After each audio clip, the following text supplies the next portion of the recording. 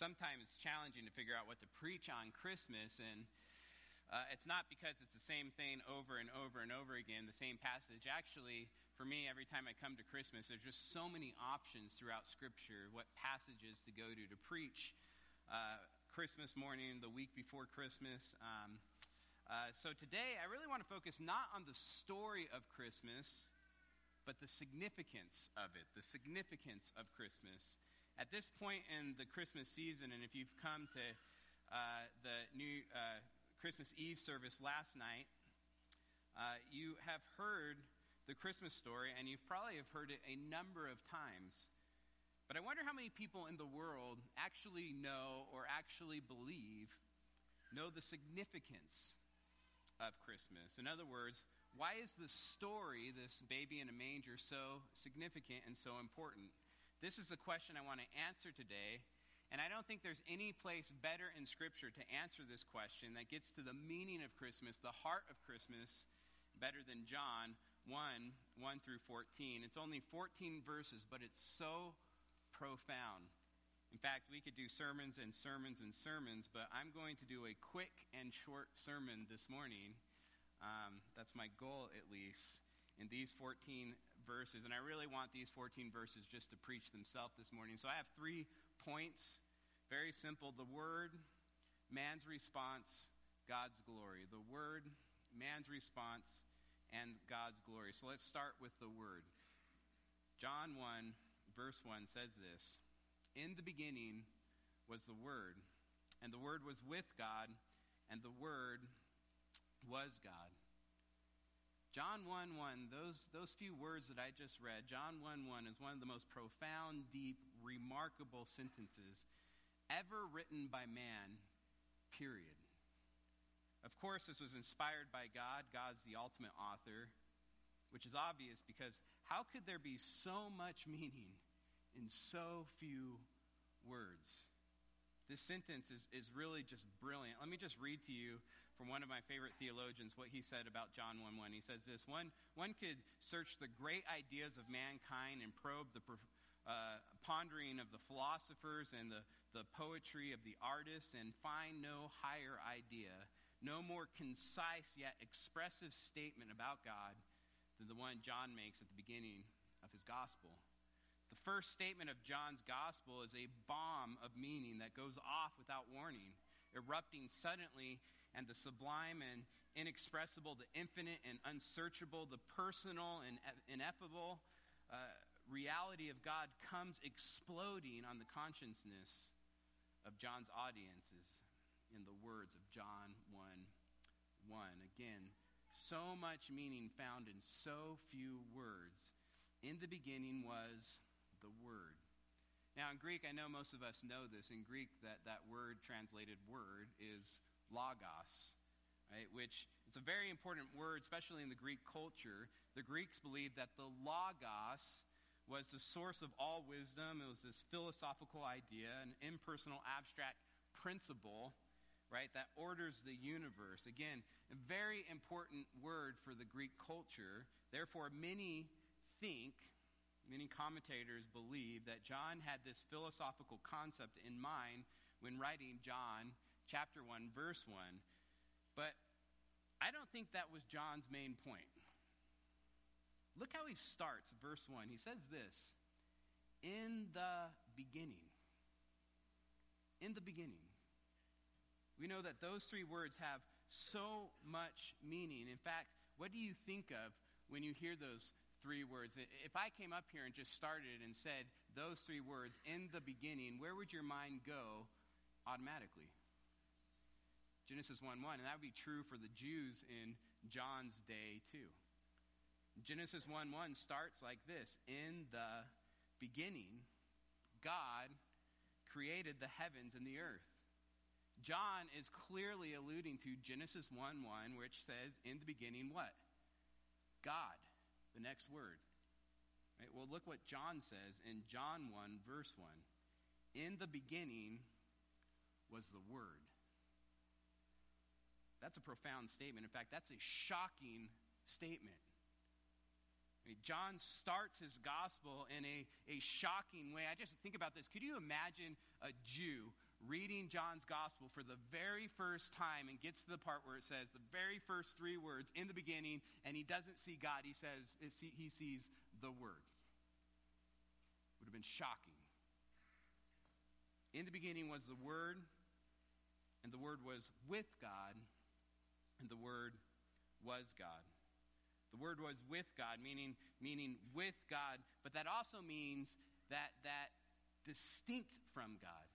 To be with someone is to be distinct from that person, yet at the same time, the Word was God. Again, a simple statement, very few words. I mean, if you think about that, so simple, really, a 5-year-old could understand what it's saying, yet so deep, no human reason can comprehend it. God is three, yet one. One essence, one God, three persons, the Father, Son, and the Holy Spirit.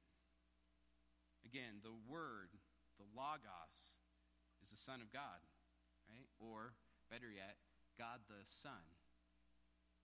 And he was with God, and the Word was God. Verse 2, he, this is Jesus, again, God the Son, he was in the beginning with God. All things were made through him, and without him was not anything made that was made. Now remember, John is pointing us back to the book of Genesis, and really we're going to see the book of Genesis and Exodus. One of the reasons I wanted to go through this passage this morning. So let me ask you a question. When you have the Genesis in your mind in the beginning and creation, how did God create everything? By speaking, by using words or the Word. In fact, listen to Psalm 33:6. It says this, by the Word. Right? By the Word.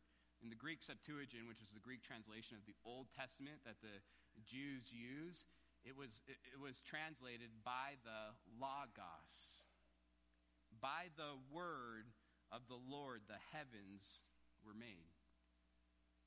Again, John has the Old Testament in mind, and I believe it's not Greek philosophy that he's thinking about when he uses the word logos. I mean, he could be thinking that, but he's pointing us back to Genesis and Exodus in the very beginning of his gospel. Right? From the beginning, the Word created the heavens and the earth. And listen how John describes the Word. Look at verse 4. In him, right, this is the Word, in him was life, and the life was the light of men. Again, Genesis, think of creation. Right? God spoke what? Light into existence. God spoke life into existence.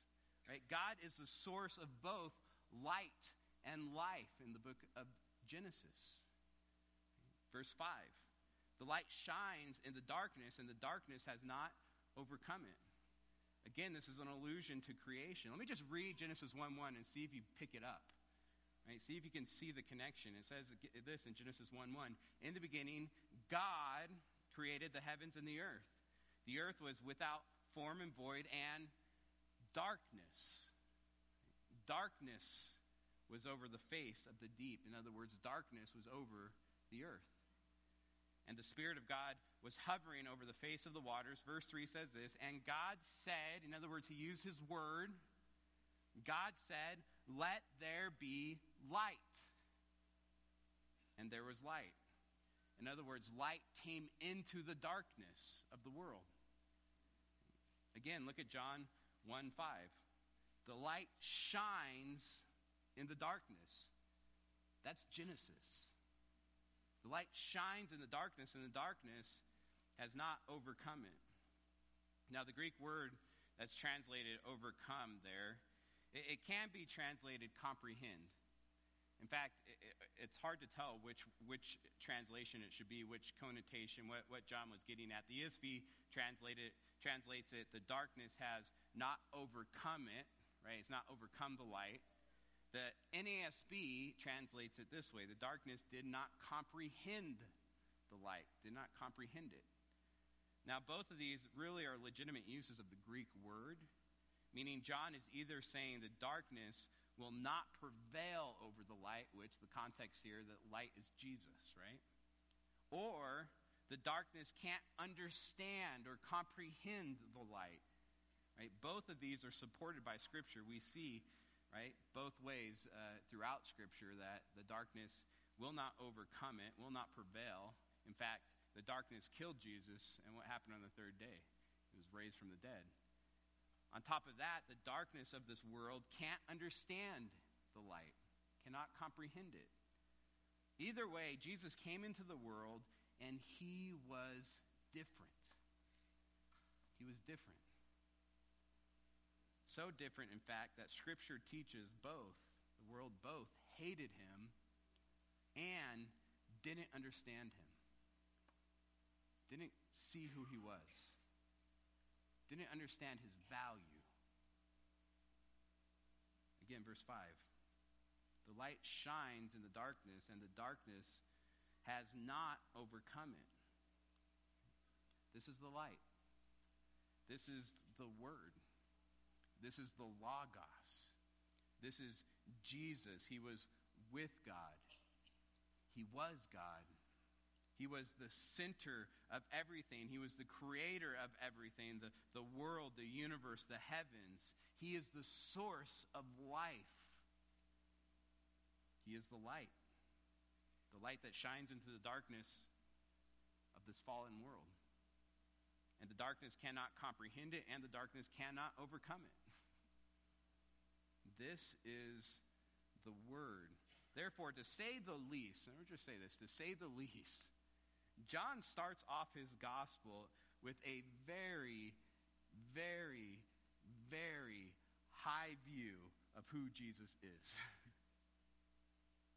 Anything less than Jesus being 100% divine is an ignorant and incorrect interpretation of John 1:1 through 5. Just so clear. That's the Word. Brings us to our second point this morning, man's response. Man's response. How did man respond to the Word, to Jesus, to the light, to this God? Well, look at verse 6. There is a man sent from God. Now, there's meant to be a contrast here. This is a different paragraph, a different idea.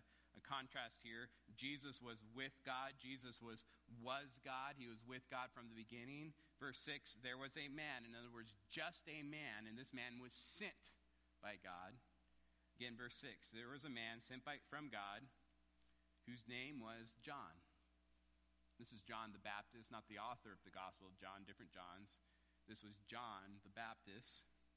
Verse 7, he came as a witness to bear witness about the light, that's Jesus, that all might believe through him. He was not the light, but came to bear witness about the light. Now, last week at our Advent service, our last Advent service before Christmas Eve service, Ross preached a sermon, and he talked about the 400 years of silence between the Old and New Testament, that God didn't speak for 400 years. And in Ross's sermon, right in the middle of it, he purposely created an awkward silence. If you weren't here, it was awkward. He just stood there in silence for, it felt like over a minute. It felt like much longer than a minute, but I don't even think it was a minute. I have to ask Ross how long it was. And you know what? It was truly uncomfortable. In fact, there was a relief, even a little bit of a joy, when Ross started speaking again after the silence. Well, think about the 400 years of silence. God not speaking to his people for 400 years. Think about the silence and the joy of the people when God broke the silence. In fact, we see in the Gospels, John the Baptist was very popular in Israel. The silence was broken by John, a man sent by God to speak for God, to bear witness about the light. John was a prophet, a man who Jesus said was the greatest among those born of women. That's an amazing statement. Yet he wasn't greater than Jesus. In fact, he had one main job. This person that was the greatest to be born of women, this person had one main job, and that was to point people to the light, to Jesus.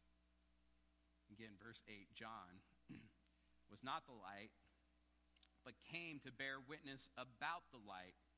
The true light, which gives light to everyone, was coming into the world. Verse 10, he, this is Jesus, the light, the Logos, he was in the world, and the world was made through him, yet the world did not know him.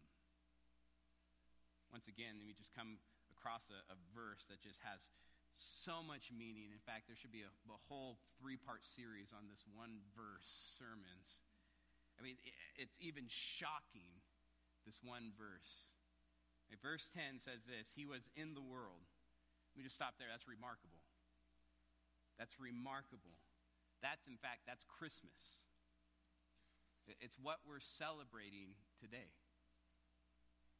It's what billions of people are celebrating right now, today. I mean, just think about this. The whole world sets its calendars to this one truth. It's 2023 because 2023 years ago, he was in the world. It's a remarkable statement, but it's only remarkable because of the second statement in verse 10, which is this. And the world was made through him. The world was made through him. This man, this baby in a manger that we celebrate, is the creator of the world.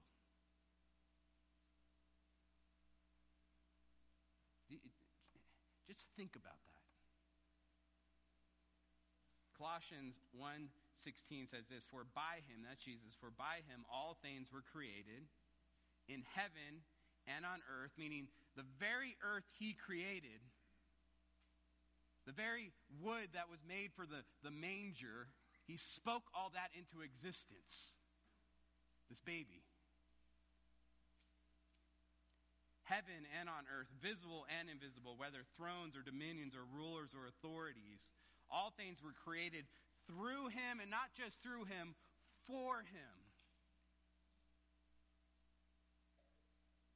And he is before all things, and in him all things hold together. I think about that statement often because I wonder when he was on the cross, was he somehow holding the particles of the wood together?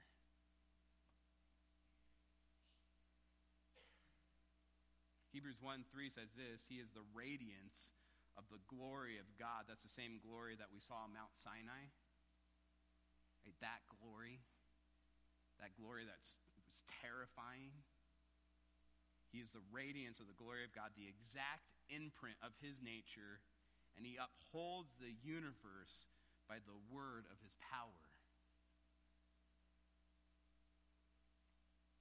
Right? This person who made the universe, who holds everything together, who is the exact imprint of Yahweh, he was in the world. Two amazing statements when you put them together. He was in the world, the one that created everything. But the most shocking statement, I believe, in verse 10 is the very end, which says this. The world did not know him. In other words, he came to his own creation, and his creation did not recognize him, did not know him. You know, as I was studying this and kind of meditating on this passage this week, it just reminded me of this verse of Romans 1:18.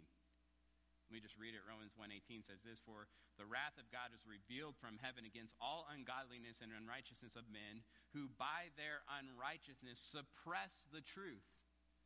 For what can be known about God is plain to them, because God has shown it to them. For his invisible attributes, namely his eternal power and divine nature, have been clearly perceived ever since the creation of the world, the things that have been made. So they are without excuse. In other words, man has no excuse. Verse 21, for although they knew God,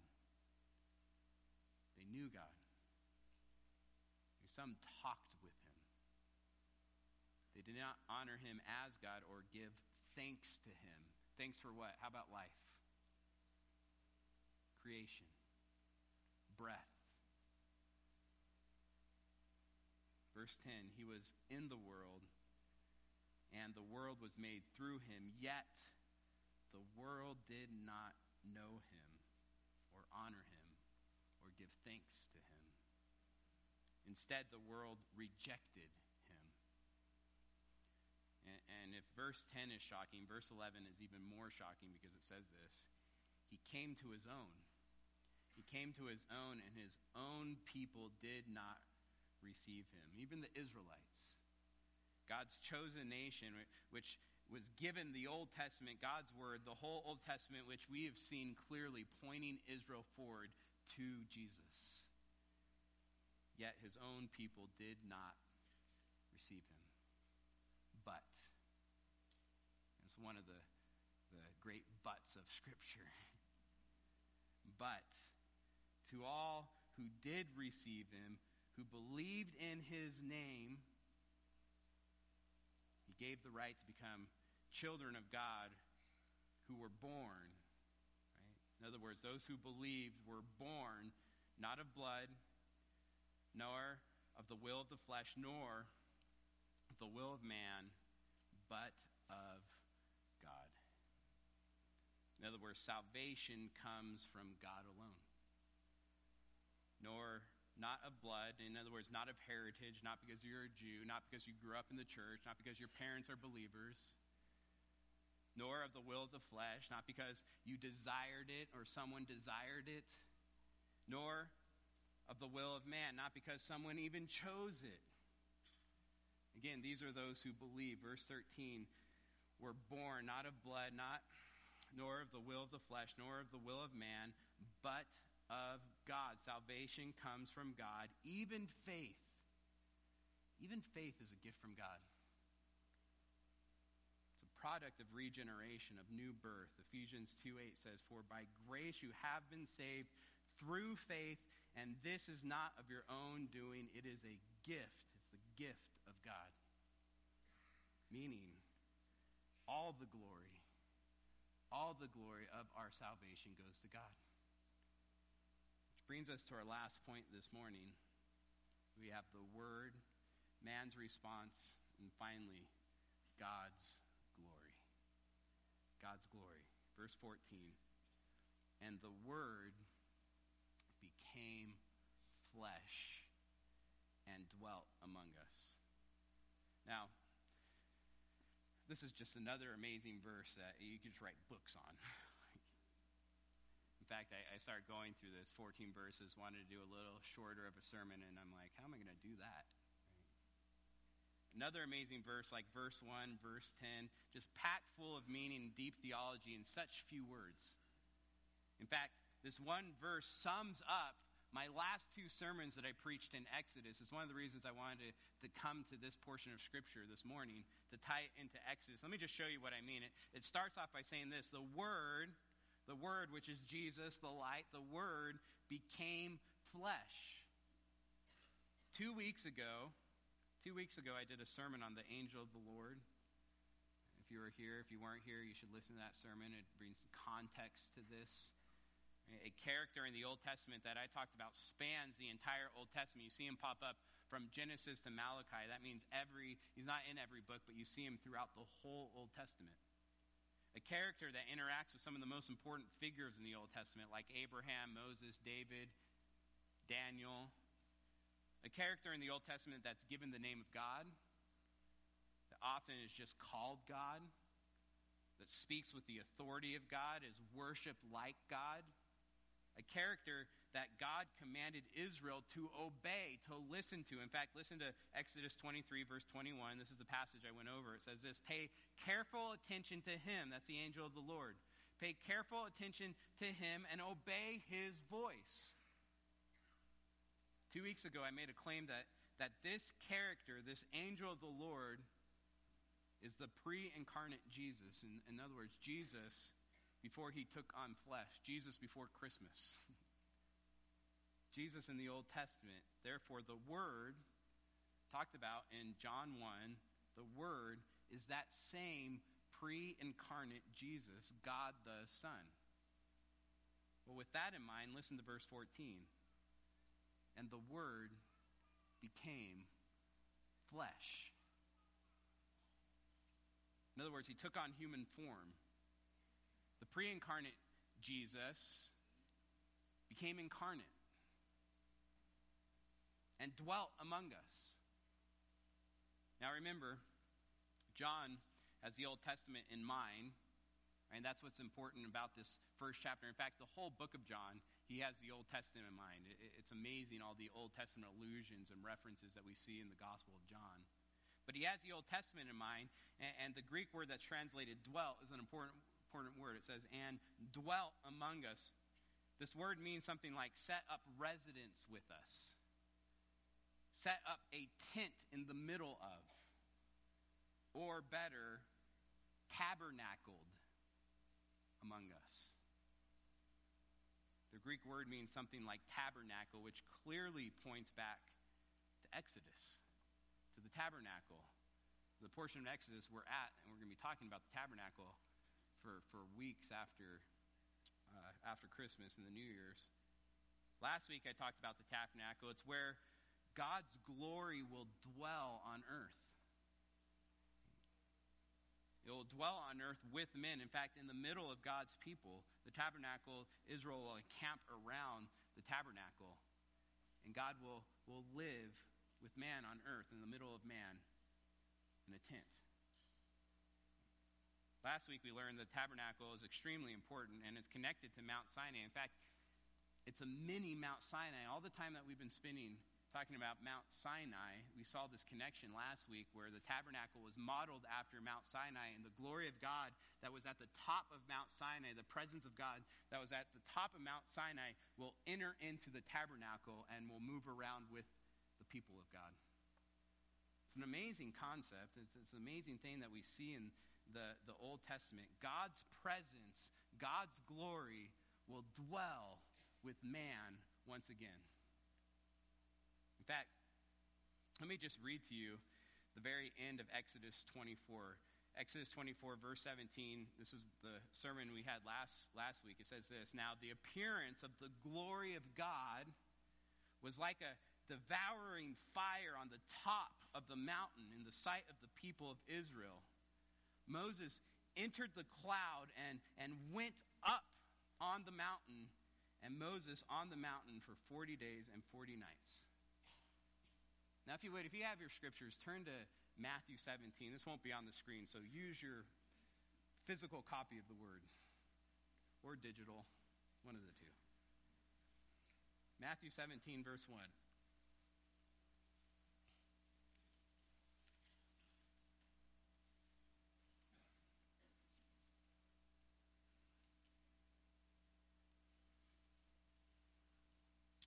It says this, verse 1, and after 6 days, Jesus took with him Peter, James, and John, his brother, and led them what? Up a high mountain by themselves. What's that sound like? Sounds like Mount Sinai. Or Moses went up, right? A high mountain. Verse 2. And he, this is Jesus, and he was transfigured before them, and his face shone like the sun, and his clothes became white as light on the top of the mountain. I mean, think about this. Just like Moses ascended up the mountain to the presence of God, to his glory, to see his glory and speak to him face to face, Peter, James, and John just ascended a mountain to the very top and are in the full presence of the glory of Jesus. And his face shone like the sun, meaning you couldn't even look at him.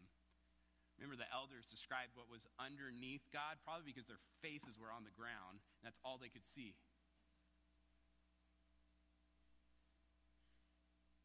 Verse 3. Behold, there appeared with them who? Moses and Elijah, talking with Jesus, just like Moses used to ascend up the mountain, Mount Sinai, and talk with God. We're going to see it says face to face. Moses is doing the same thing here, top of whatever mountain this is. Verse 4, and Peter said to Jesus, look, it is good that we are here. If you wish, I will make 3 tents here, one for you and one for Moses, one for Elijah. He was still speaking, just like Peter, when behold, I want you to hear this. I don't know how this is possible. A bright cloud overshadowed them. How do you overshadow the sun? Because that's what Jesus' face was shining like. Somehow a bright cloud overshadowed them, and a voice from the cloud said, this is my beloved Son, who I am well pleased. What? Listen to him. What does that sound like? Exodus 23, verse 21. This is what God said from the cloud at Mount Sinai to the people of Israel. He said this, pay careful attention to him, the angel, and obey his voice. Do not rebel against him. In other words, this man that was with Peter, James, and John, whose face shone like the sun, the glory of God was there at the top of the mountain because Jesus was there. The terrifying, glorious, dangerous God that we saw in Exodus descend on Mount Sinai as an all-consuming fire, a cloud, an earthquake, a thunder, lightning storm, whose presence was indescribable by the elders. This God became flesh and dwelt among us. John 1:14 is just an incredible verse. And it's the significance of Christmas. God himself came and dwelt among us, walked and talked with man. Charles Wesley really captured this in an amazing thought in his famous hymn, Hark the Herald Angels Sing. I'll just read you a few lines. It says this, veiled in flesh the Godhead see, hail the incarnate deity. Pleased as man with men to dwell, to tabernacle with, to live in the midst of. Jesus, our Emmanuel. Turn back to John 1:14.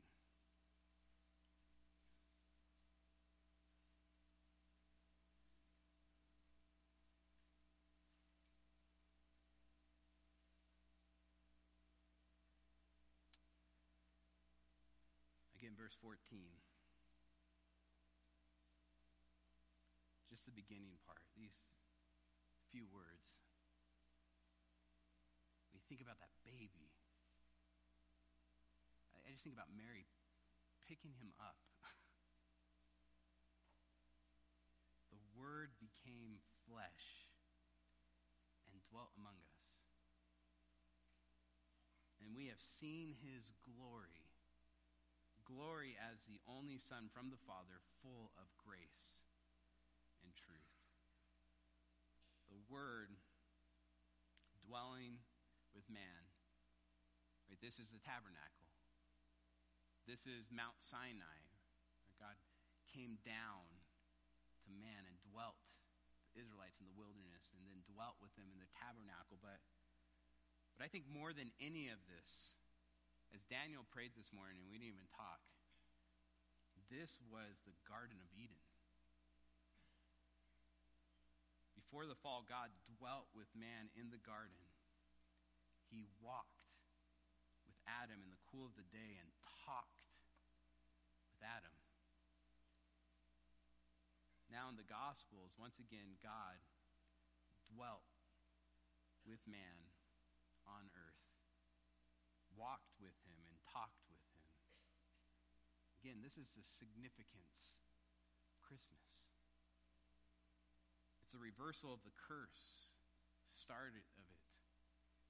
The tabernacle, the problem with the tabernacle, as we're going to see, is there's all these these boundaries that people couldn't cross. They couldn't get to the presence of God. Only one man once a year, we talked about, could actually get to the presence of God, the Holy of Holies.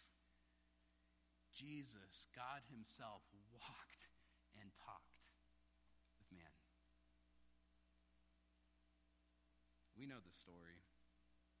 Jesus was born in a manger, animals surrounding him, to a poor but faithful set of parents. Angels and shepherds came to worship him. A star was seen by wise men from the east and sent them westward. This is the Christmas story, but listen, the only reason it's significant, the only reason it's something worth celebrating today is because of who was in that manger. Veiled in flesh, the Godhead see, hail the incarnate deity, pleased as man with men to dwell, Jesus, our Emmanuel. Let's pray.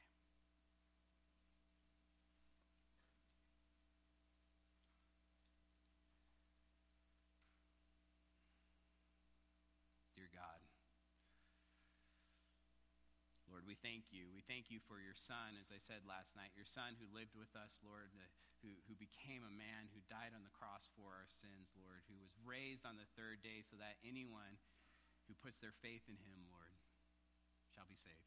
Lord, I pray if there's someone in here that doesn't have a relationship with you, that they see this morning the significance of Christmas, Lord, that God himself, the second member of the Trinity, Lord, came down in a manger,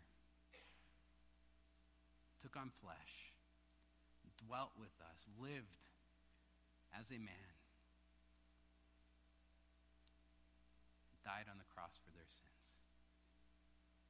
Lord, Jesus himself said that he is the way, the truth, and the life. As John says, he is the life, and the only way to life, Lord, is through faith in him, God. I pray for anyone that's listening right now, Lord, that hasn't put their faith in him, that they would this morning.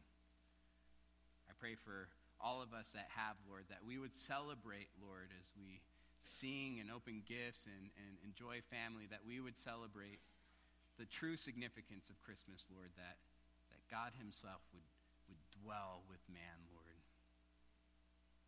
Pave the way to a relationship with him, to bring us back to the garden, Lord.